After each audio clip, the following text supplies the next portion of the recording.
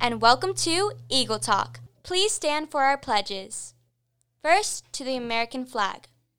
I pledge allegiance to the flag of the United States of America and to the republic for which it stands, one nation, under God, indivisible, with liberty and justice for all. Now to the Christian flag. I pledge allegiance to the Christian flag and to the Savior for whose kingdom it stands. One Savior, crucified, risen, and coming again with life and liberty to all who believe. Finally, the Bible. I pledge allegiance to the Bible, God's holy word. I will make it a lamp unto my feet and a light unto my path. I will hide its words in my heart that I might not sin against God. Thank you. You may be seated.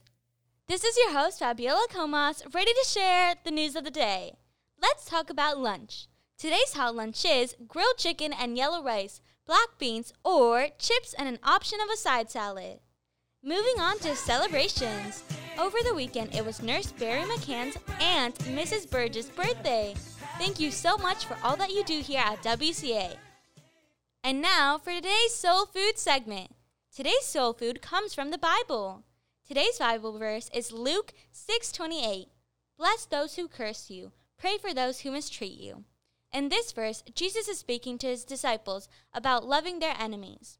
As followers of Jesus, we are going to come across people who hate us for what we believe. Here, Jesus is saying that when we do encounter people who hate us for following Jesus, we need to love them and pray for them. The Bible says the world would know that we are believers by our actions and how we love. Thanks for listening, and remember, be kind every time.